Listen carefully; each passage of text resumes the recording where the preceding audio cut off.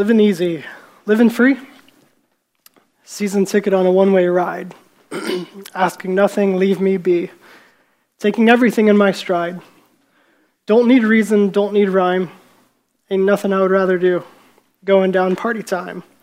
My friends are going to be there too, yeah? What comes next? I understand you don't want to say it. I'm on the highway to hell. I know I should have sung it, but then you'd all leave. It's the classic AC/DC song that it's kind of hard not to sing. It's so catchy. But that kind of anthem that they sing out, I'm on the highway to hell, like rejoicing in that. Is that true? Is that the destination? And is that something to celebrate or make light of, like the singer is willingly heading there by choice? Turn with me to Matthew chapter 13. As we continue this series, going through the parables of Jesus as recorded in Matthew's gospel. In Matthew chapter 13, we will pick up in verse 47. Matthew 13:47 starts.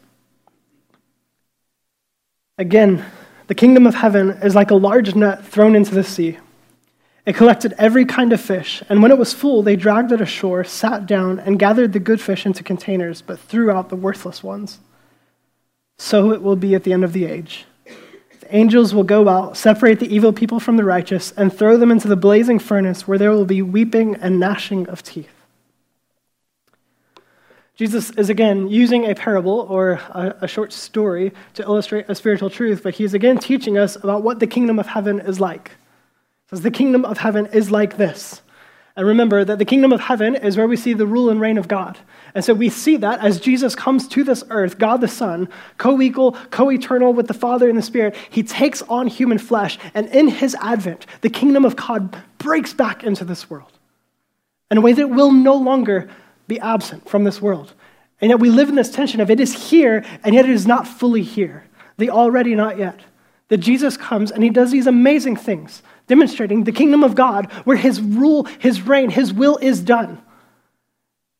And now we see it lingering here and advancing to the nations by the power of the gospel, the Spirit empowering us, the church, those of us, Christians, who follow in the way of Jesus, that we live under our King's rule and reign, that we gladly submit to it, though the rest of the world may rebel against it. And so Jesus is again teaching us about this kingdom that one day will encompass all. That right now, there is much opposed to the kingdom of God, but one day everything will be wrapped up in this kingdom. And Jesus provides us an interpretation of this one. He doesn't always do that with the parables, but sometimes he does, and this time he does. He gives us the interpretation. And so two major features of this parable that I want us to see today. One is the widespread call of the gospel, and two is the judgment of the gospel. That the gospel, the kingdom, is not to be separated from the gospel, the good news that Jesus has come to give us life and to teach us what it is to live in life in his kingdom. And it's this widespread call, but it's also this judgment that comes with it. And so we have to see these two as highly related. We'll start with the widespread call of the gospel. The widespread call of the gospel, in this way, it's very much like other parables we've already covered. Very much like the parable of the sower, the parable of the mustard seed, and the parable of the leaven. That seemingly insignificant, it will grow to be amazing. And he says, it's like a net. Catches all these fish indiscriminately. A net, like this, is a small cast net my dad and I use.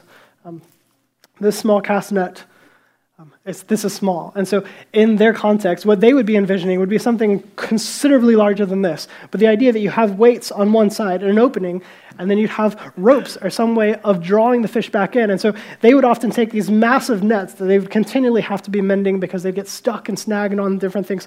But they would stretch these nets from one boat to another boat, or from shore to a boat, and they would cover large swaths of water, and just every fish in that realm would just get stuck in these nets, and then they would drag them to shore.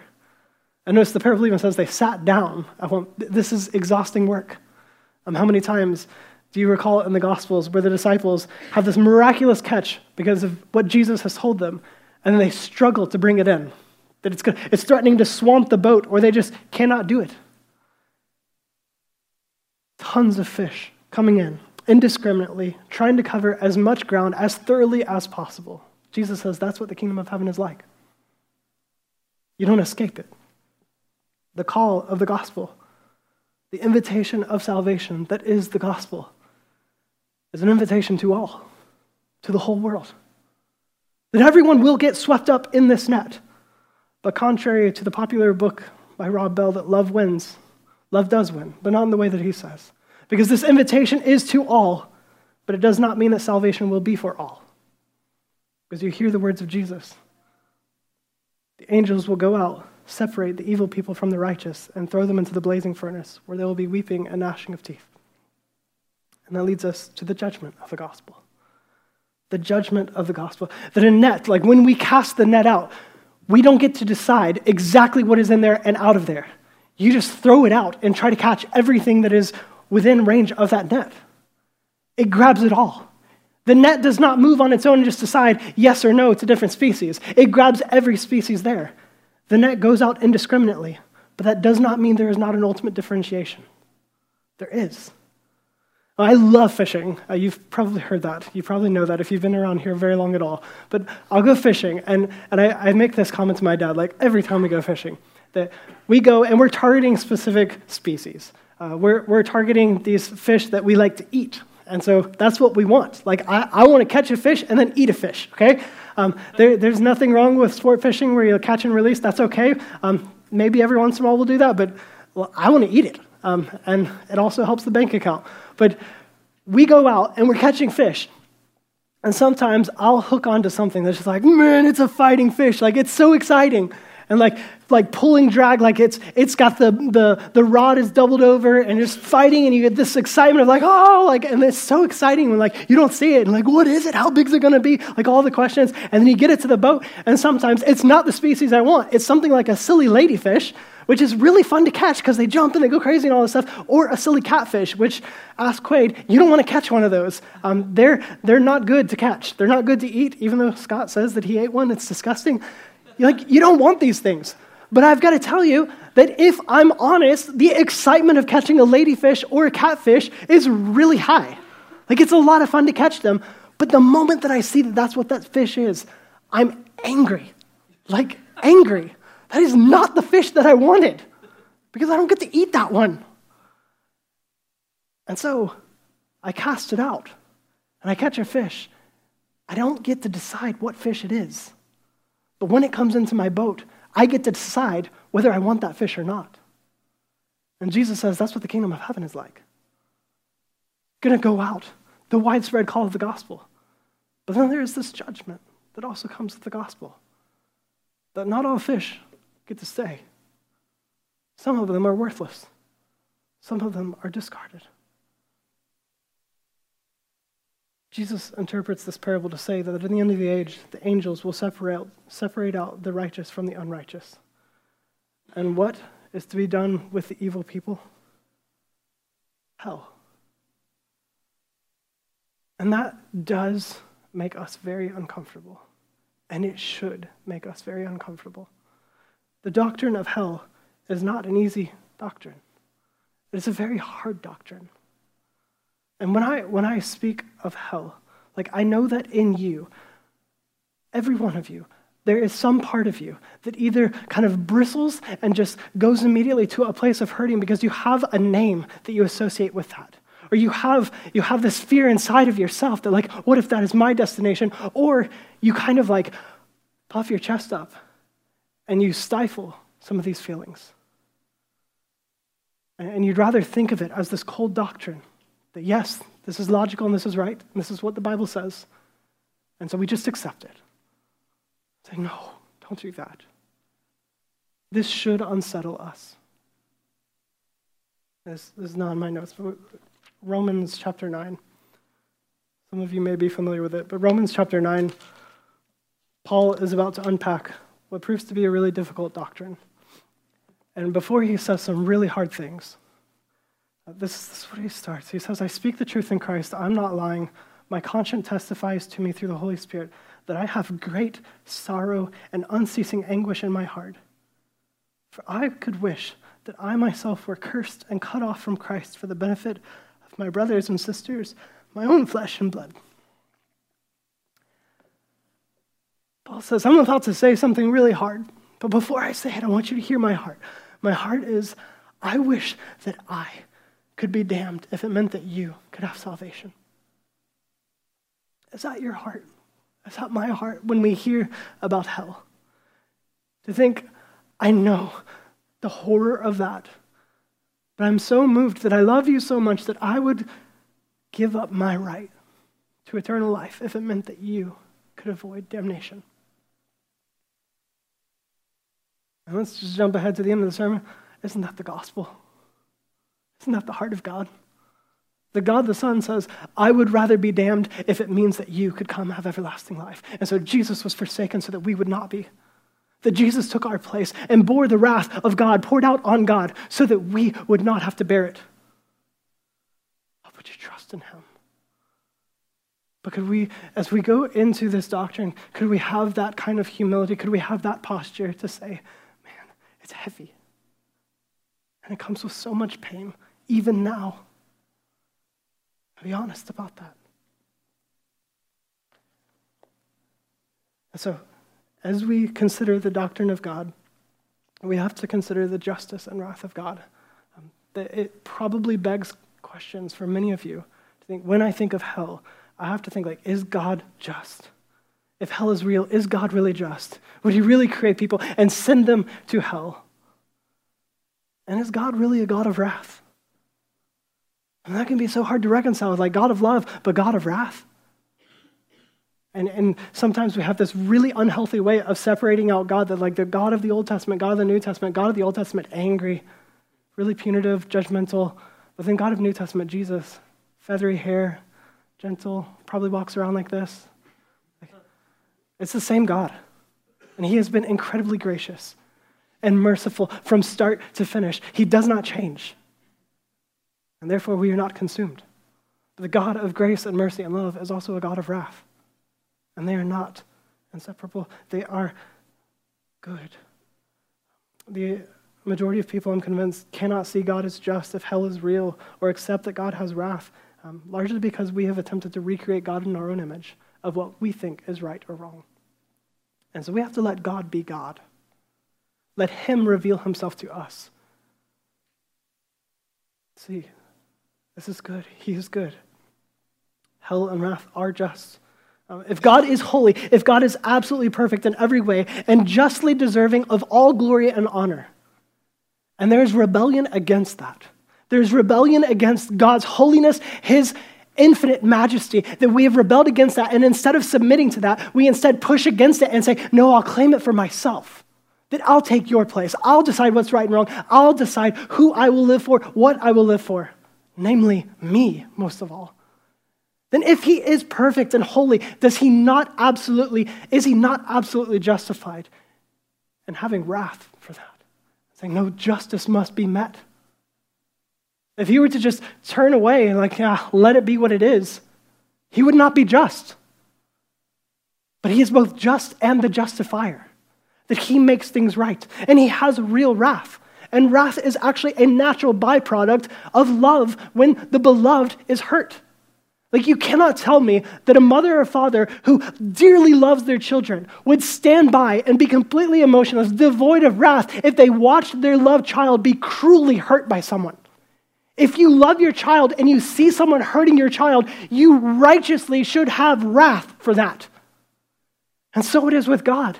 That because he loves us so much, because he is loving, and there is sin, there is hurt, he rightly has wrath. And so you don't try to pit the two against each other. They actually work together. That hell, this reality of God's justice being appeased, the wrath of God, they are not unjust. They're actually the very result of his justice. It is real. And so when we think of hell, and we see it is hard for us, we're going to be honest about that, but it is also just. And the wrath of God is absolutely just as well. Then we hold these things in tension, and we accept them, we submit to them, and we're sobered by them. They sober us. They humble us. They draw us to God, not away from him. In the words of Luther, I'll paraphrase greatly, but he says, it's like all of creation, every human is running headlong straight to hell. And God in his infinite mercy and grace says, no, you turn around, you turn around, you turn around. He grabs us. So when we think of hell, I think a good starting place is the very start of Scripture. You know what the opening words were? In the beginning, God created what? The heavens and the earth. Somehow, for many of us, we have changed that. And somehow we start to think, not God created the heavens and the earth, but in the beginning he created heaven and hell. That in our minds we have this idea of there's heaven and there's hell. And no, hell is not supposed to be the counter of heaven. Simply, he created the heavens and the earth. That is what he created. But in our rebellion, this new thing comes about. And so we start with God is good. He created the heavens and the earth, not heaven and hell. And so this is going to go on screen. You can pick a fight with me later, but this is how I'm trying to compress a lot of Scripture's teaching. Even this morning, I'm still getting over something. I haven't fully got my voice back, but this morning I cut out a lot of content because this is hard, and I want you to see a biblical view of this. But instead of reading 15 passages to you, here's my summary statement. And if you'd like those passages, please talk to me. I would gladly give them to you. But hell is not the counter of heaven. It is the sovereignly separated containment of evil where God's wrath, whether passive or active, is experienced as God delivers them over to what they have chosen, experienced as great suffering without relief. The key passages on hell, they describe it in this way: eternal and unquenchable fire, outer darkness, destruction, inescapable, wrath, torment forever, no rest, punishment, weeping and gnashing of teeth, and many more. If that is the reality of hell, described in those terms, it should sober us. It should push us to God and holiness to think this is real. But with our modern comforts and medicines, I think that we largely miss the gravity of what continual pain, continual anguish, is really like. Weeping and gnashing of teeth.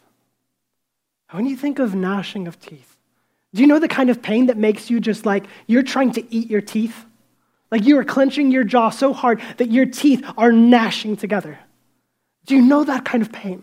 And to imagine that just going on and on, there is no relief for it.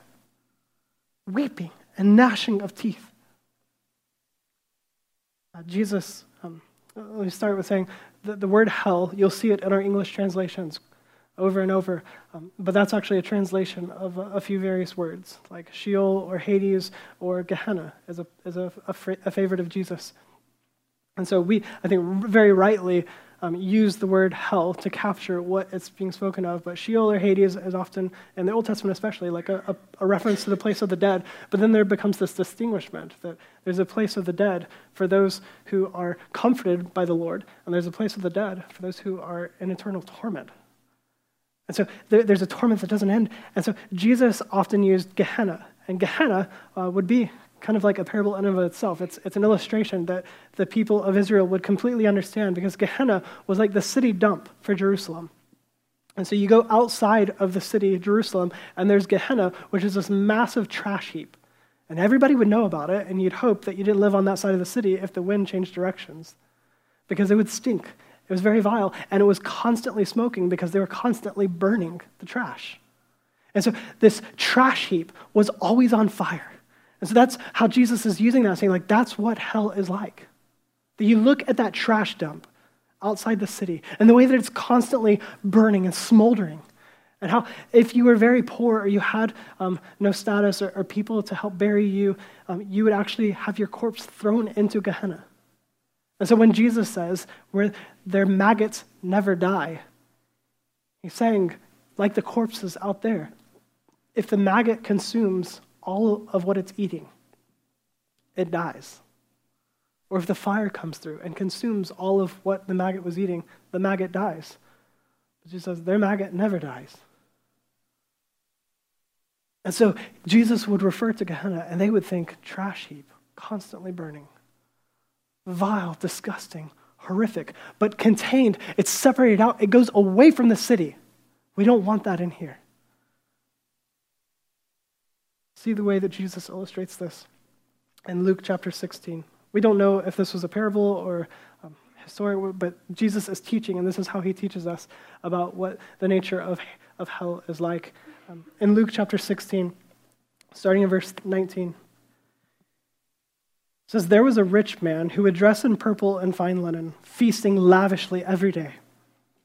So this guy is very wealthy, very comfortable, feasting lavishly, like every day is a party. But a poor man named Lazarus, covered with sores, was lying at his gate. He longed to be filled with what fell from the rich man's table, but instead the dogs would come and lick his sores. One day, the poor man died and was carried away by the angels to Abraham's side. The rich man also died and was buried. And being in torment in Hades, he looked up and saw Abraham a long way off with Lazarus at his side. "Father Abraham," he called out, "have mercy on me and send Lazarus to dip the tip of his finger in water and cool my tongue, because I am in agony in this flame." "Son," Abraham said, "remember that during your life you received your good things, just as Lazarus received bad things. But now he is comforted here while you are in agony. Besides all this, a great chasm has been fixed between us and you, so that those who want to pass over from here to you cannot, neither can those from there cross over to us." "Father," he said, "then I beg you to send him to my father's house, because I have 5 brothers, to warn them, so that they won't also come to this place of torment." But Abraham said, "They have Moses and the prophets. They should listen to them." "No, Father Abraham," he said, "but if someone from the dead goes to them, they will repent." But he told them, "If they don't listen to Moses and the prophets, they will not be persuaded if someone rises from the dead." And so what do we see as Jesus shares this? He gives us this window into this reality. That there's a rich man and there's a poor man who both die, and they find themselves in different locales. One, the rich man, is in a place of torment. Or it's this place of torment. It's so hot, like there's this fire. And he says, "Man, if it would just be such a relief if you could just send him to just dip his finger. Like, I'm not even asking for a bottle of water. I'm not asking for a fire hose. Like, just let him just dip his finger into some water and then come place it on my tongue." And the relief. Like that level of agony. That's what he's asking for. He's in great pain. And yet what is his heart posture? He's unrepentant. There is no remorse for what brought him here. In fact, there's blame shifting. There's this further request for more about him. He's unrepentant. And do you notice the fact that he's not even talking to God? Like, he's talking to Abraham. Did Abraham bring you here? No. But he still can't bring himself to talk to God. Still thinking that he is now somehow still above Lazarus. That he sees Lazarus, that was the beggar at my gate that I never helped. Send him, send Lazarus to come cool my tongue just slightly. That he still puts himself in a higher status than Lazarus. Do you see how delusional the man is? That the man is not even called by name. That Lazarus is called by name, but this rich man doesn't even get a name. That it's like he has lost his own identity. He is so self-consumed that he has actually lost his own identity and still trying to consume others. The more inward we bend, oddly enough, the more we lose ourselves and others. In the words of Paul in Romans chapter 1, as he's making the argument for what we would call total depravity, that we are all fallen, that we're all sinful and desperate need of a Savior beyond ourselves, that we could never be good enough. You cannot do enough good to earn God's favor. As he's making this argument, there's a repeated refrain. It says that God turned them over to themselves. God gave them over. God gave them over. God gave them over. And you see that that's what the reality is in hell. As God saying, have it your way. And the way that consumes you and becomes this great torment. And that's not just to say that you're going to have a hard life. No, it's an actual destination. The essence of it is God saying, okay, embrace your own chaos, your self-absorption. See where it leads you. And God gave them over. God gave them over. Do you see the man in torment is still so self-consumed? Like he chose it. On the highway to hell. That's where I'm going. And he's celebrating. What? It's absurd. When you think back to our parable, like this net, do you think that fish want to go in the net? No, they don't. They don't want to be caught. I've caught a lot of fish, and I've never caught one that was like really excited about it. They don't want to be caught. And so when you think of hell, and we think of like, how could God send someone to hell? Like, you understand, like, it's very consistent in Scripture. They actually chose this. No one goes to hell not wanting to go there. And that doesn't mean that you're going to articulate like, oh, I don't want to go to hell. It's just God saying, have it your way. God gave them over. God gave them over. The fish would naturally try to escape the net. Why? Because we go back to our parable.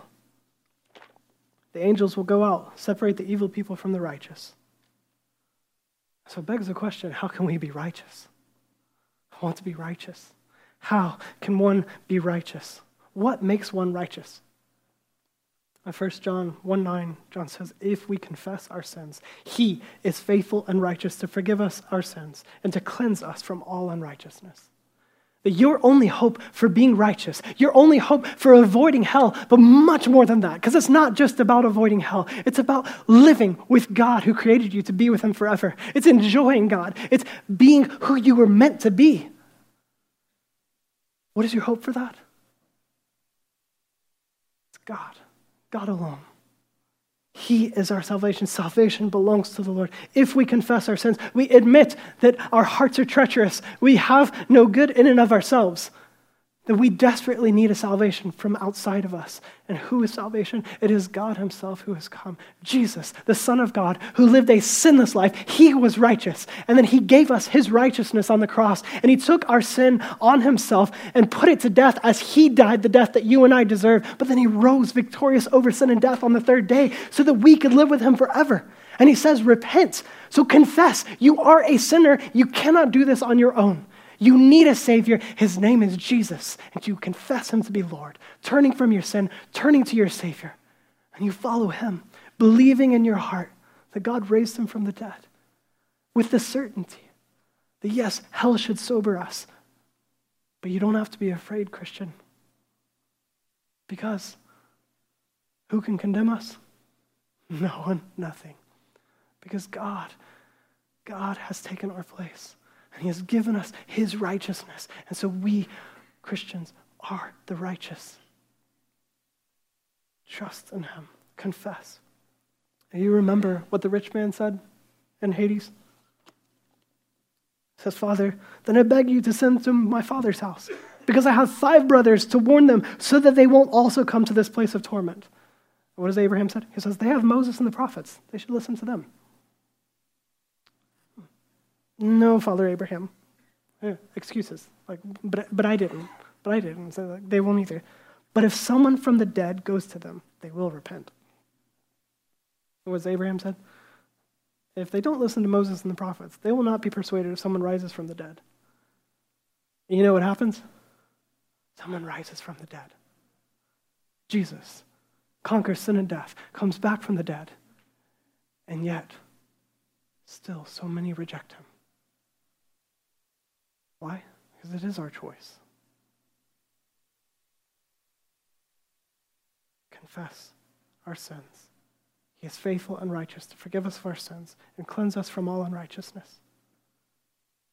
The king came back from the dead, and yet many are not persuaded. And the king of the kingdom is saying, this is what the kingdom is like. Big net. We can catch it all. But there will be a sorting in the end. Will you submit to the king? What a wonder. The God who is perfect in every way would take on imperfection. Even more blatant, he would take on the rebellion of his own creation. Why? Why would he do that?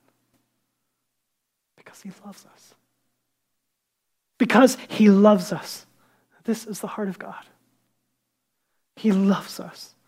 2 Peter 3:9 says, the Lord does not delay his promise, as some understand delay, but is patient with you, not wanting any to perish, but all to come to repentance. The heart of God is, he says, I don't take pleasure in the destruction of the wicked. It's a wide net, and he's saying the reality is many are going to hell. But what's his heart? He wants everyone to turn from their sin, to turn to him. He wants to. And so we go back to Matthew in this parable. Again, the kingdom of heaven is like a large net thrown into the sea. It collected every kind of fish, and when it was full, they dragged it ashore, sat down, and gathered the good fish into containers, but threw out the worthless ones. Such is the kingdom of heaven. The widespread call of the gospel and the judgment of the gospel. What do we do with that? What do we do with that as you live today in light of the day to come? Be honest about this. We live today in light of the day to come. And that means we need to love internally and externally. Love internally, because Hebrews 3:12-13 says, watch out, brothers and sisters. This is family language. Watch out, brothers and sisters. Church, watch out, so that there won't be in any of you an evil, unbelieving heart that turns away from the living God. But encourage each other daily, while it is still called today, so that none of you is hardened by sin's deception. That we need each other, and not just on Sunday. We need each other daily. You need to be in community with believers who daily can encourage you to say, sin is deceptive. It will harden your heart. Yes, salvation is the sovereign work of God who will hold us, and nothing can take us out of his hand, including ourselves. And yet, Scripture also says, confirm your calling and election. Prove it to be the case that you are his.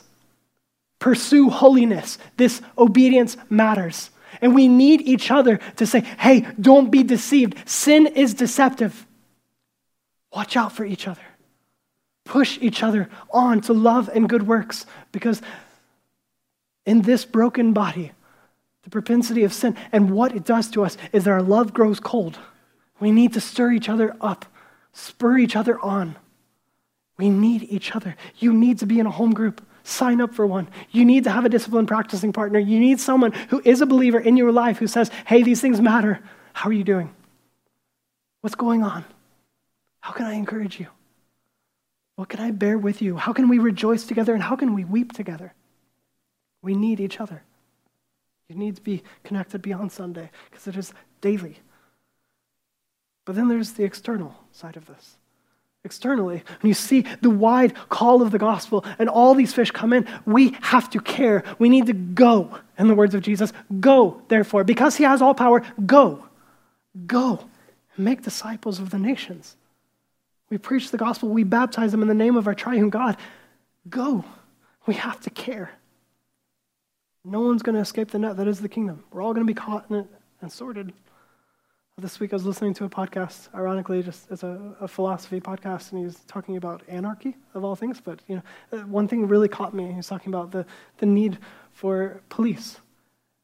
And he makes this case that, if your neighbor, like tonight, you go home, kids have to go to school in the morning, I got to get up, I got to get to work, like all this stuff, and you start to lay down, and you realize like, boom, boom, boom. Like neighbors are having a party, and it's so loud. Like you hear them having the time of their life, and you're just like gripping the sheets, like, I need to sleep. The kids are waking up. They're crying again. Like, ugh. What do you do? What do? You call the police. So, that is such a recent phenomenon. Because 50, 100 years ago, or far less, you know what you'd have done? You'd have got up out of bed and walked next door. Said, hey, neighbor. Hope you guys are having a great time, but we're trying to sleep. Do you mind turning it down just a little? Nah, just call the police. He says, in fact, actually, you wouldn't have walked over and asked them to turn it down because you're neighbors. You would have been invited to the party. You'd be having a good time with them. But we continue on this trajectory of self-absorption and isolation. We have to be shaken. Wake up while it is today. Love. Care about people around you. We must care. Because the King loves them too. And he's called you to invite them into the kingdom. So can you believe this good news? And will you share it? The band's going to come. Let's pray. Father, I love you. I thank you. You're so good. You're so kind. You're so merciful. And you are just. And so as we talk about hell, may it sober us. May we submit to what you have taught us in your word. And let us live rightly in response to it. That you have saved us, Jesus. And Spirit, you will preserve us. You will keep us. You will finish the work that was begun. But God, would you give us hearts that feel the urgency, the need to share this hope with the world, that you are a loving God, that yes, we're guilty, but you are so loving. You're so gracious, and there is hope in the name of Jesus. So make us a church that makes much of you. I love you. I thank you. In Jesus' name, amen.